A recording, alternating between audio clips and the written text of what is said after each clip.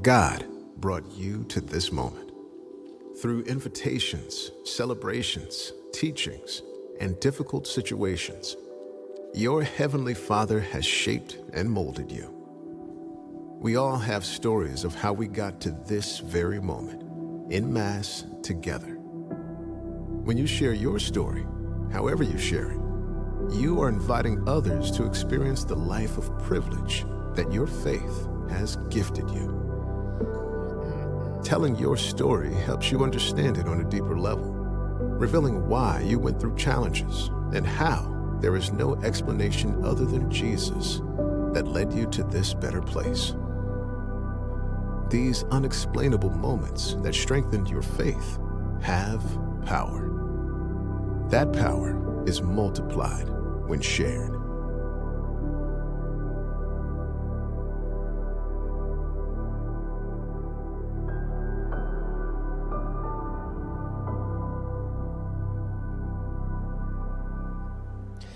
We're beginning a brand new message series today, all about sharing our faith. More specifically, we want to inspire, encourage, and equip you to share your faith with people who have become disconnected from Christ and His church, or never even ever had a connection in the first place. We believe that sharing our faith grows our faith and helps us develop a closer connection with Christ. Our faith grows when we take some time, extend some energy, and put some thought into helping other people connect. Sharing your faith helps you grow personally, just as it obviously helps the church grow corporately. We all benefit when new people who've been disconnected from a community of faith connect to our community of faith. So let me give you the whole game plan, the big picture for this series. 1, we're going to share our faith with friends and family, co-workers and classmates who don't have a church family, with the aim of connecting them to our church family.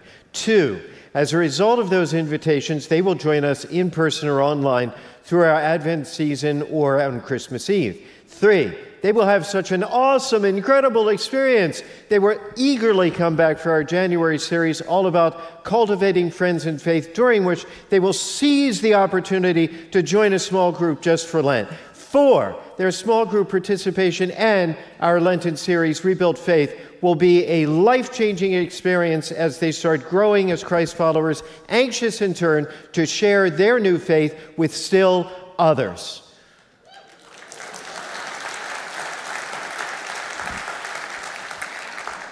It's a plan, right? But it all begins with knowing why it matters that we share our faith and developing a deeper understanding and appreciation of what it is we're inviting people into. To help us out and get us started, we're going to take a look at a parable from the Gospel of Matthew. And here's what Matthew writes. Jesus again in reply spoke to the chief priests and elders of the people in parables, saying, "The kingdom of heaven may be likened to a king who gave a wedding feast for his son." Jesus constantly spoke in parables. What's that? What's a parable? Well, parable is a succinct, didactic story illustrating a spiritual or moral principle. Jesus used parables because they're interesting and entertaining, and they're easy to remember. In reflecting on Jesus' parables, the truth of the teaching behind the stories can catch the listener by surprise. And that element of surprise can make a difficult truth, which we might otherwise resist or reject, easier to appreciate and accept. This was definitely true for the chief priests and elders who opposed Jesus. They didn't like him, not at all. But in the parables, Jesus gives them an opportunity, despite their animosity, to slow down and listen and see the truth of his teaching. In today's parable, Jesus refers to the kingdom of heaven, also called the kingdom of God elsewhere in the Gospels. The kingdom of heaven concerns the rule and reign of God whenever and wherever the will of God is being served. And he compares the kingdom of heaven to a wedding. In Jewish culture at that time in that place, weddings were a great big deal, even more so than they are today. There simply was no bigger party than a wedding party. It would go on for days. The entire town would attend, eating and drinking, playing music and dancing, and simply celebrating a break from the grim monotony of their daily lives. So, any wedding would have been a big deal, but this wedding was an even bigger deal because it wasn't just any wedding. It was a royal wedding, a lavish royal wedding. So, of course, everyone would want to come, right? Wrong. He dispatched his servants to summon the invited guests to the feast, but they refused to come. It's always the thing with Jesus' parables. There's always a twist, an unexpected turn of events, an overturning of expectations, often an utterly absurd twist that would have been laugh-out-loud funny to his audience. The king sends out servants to extend his invitation, and the people decline the invitation. But notice, they don't do so politely. They refuse to come. Their response is outright rude. The parable continues. A second time, he sent other servants, saying, "Tell those invited, behold, I have prepared my banquet. My calves and fattened cattle are killed, and everything is ready. Come to the feast." The custom of the culture at that time dictated that 2 invitations would be sent out before a wedding. We do something similar today. The first invitation was a sort of save-the-date kind of invitation. It meant to let people know the party was coming, so start getting ready, clear your calendar, break out your Sunday best. The second invitation was sent to announce the party had started. Come on over. And what was the result? Some ignored the invitation and went away. One to his farm, another to his business. The rest laid hold of his servants, mistreated them, and killed them. That the initial invitation provoked a rude response was insulting. That the invitation then elicits utter indifference was humiliating. And that finally it incites violence was appalling. Here again is another twist, this time provoking not laughter, but disbelief. Of course, the king in the story eventually sends his army to defend his honor and restore good order. But he still wants to have a party for his son. So what does he do? Then he said to his servants, "The feast is ready, but those who were invited were not worthy to come. Were not worthy to come. Go therefore into the main roads and invite to the feast whomever you find." The first group of guests were unworthy to come to the wedding. Why? For one simple reason. They rejected the invitation. So the servants went out into the streets and gathered all they found, bad and good alike. Bad and good alike. And the hall was filled with guests. The first group of guests were unworthy to come to the wedding for one simple reason. They rejected the invitation. So he sends out his servants to invite others who are worthy to come to the wedding, also for one simple reason. They accept the invitation. The servants went out into the streets and gathered all they found, bad and good alike, and the hall was filled with guests. Bad and good alike. It didn't matter. The only criterion for coming to the wedding was a willingness to accept the invitation. The servants saw someone, they made an invitation to the party, they followed the orders of their king, and brought as many people as they could into the feast. And what happened? The king had his wish. The party for his son was filled. Now, we've said before,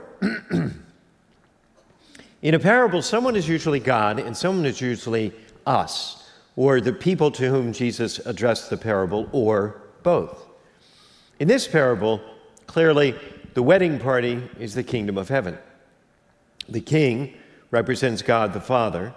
The guests who refuse to come to the party represent the chief priests and the religious rulers who outright reject Jesus. But the guests who refuse the invitation also represent anyone and everyone who feels like they're on their own, that they're just doing fine on their own, and they don't really need God. Or maybe they're even mad at God. But what about us? Who are we in the story?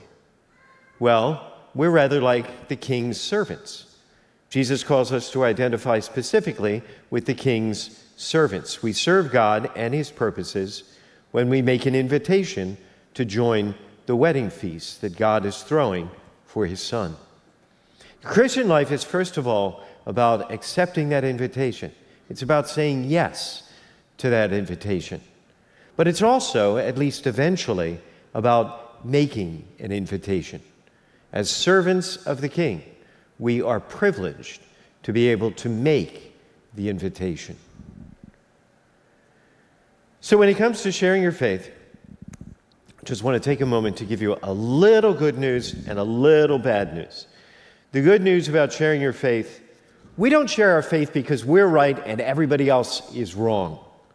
We don't share our faith because we're trying to trick people into joining our club or strong-arming them into believing what we believe, or just because we want to be the biggest church on York Road.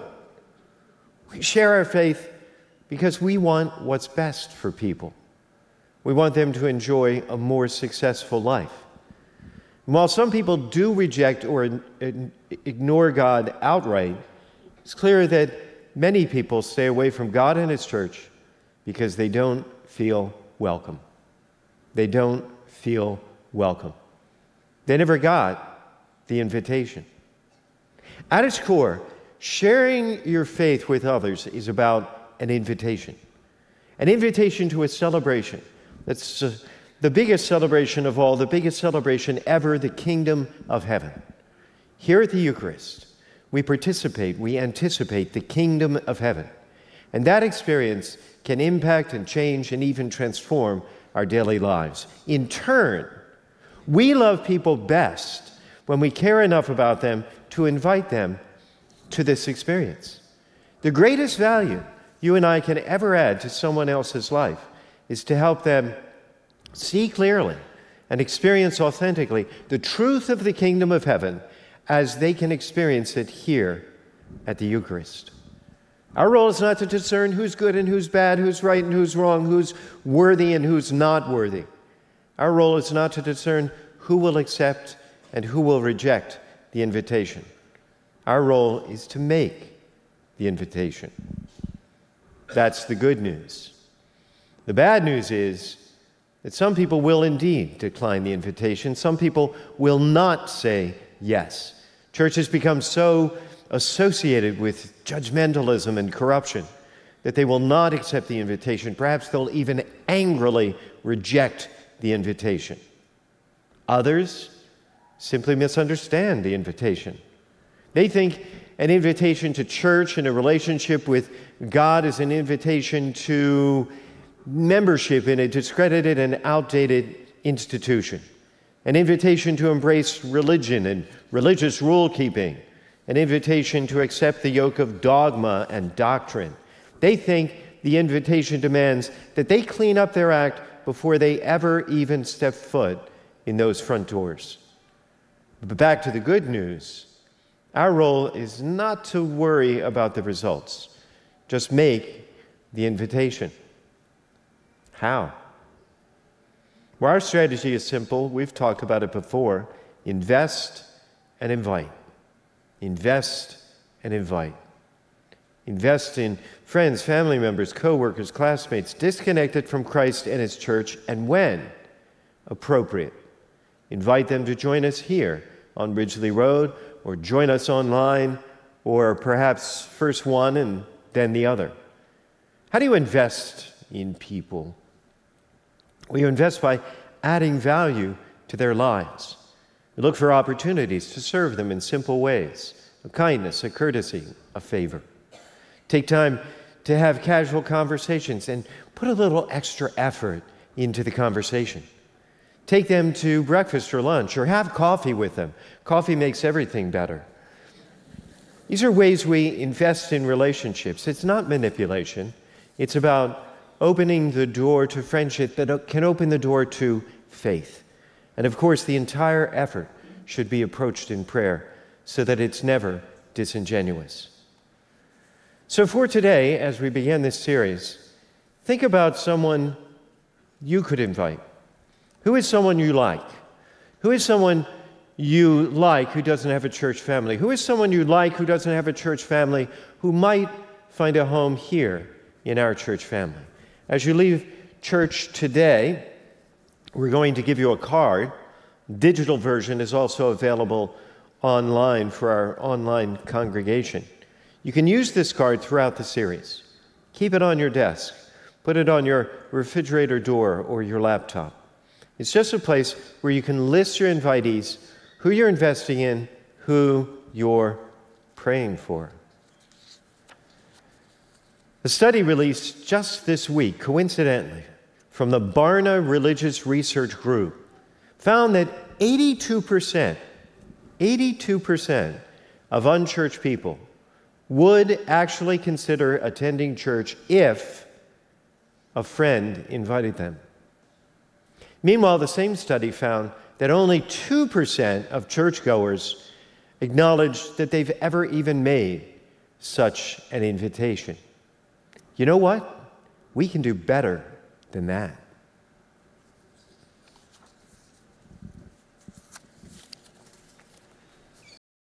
Thanks for watching. Be sure you hit that subscribe button so that you don't miss a thing. You can be part of our mission to love God, love others, and make disciples by sharing this video. We're grateful that you're part of this community.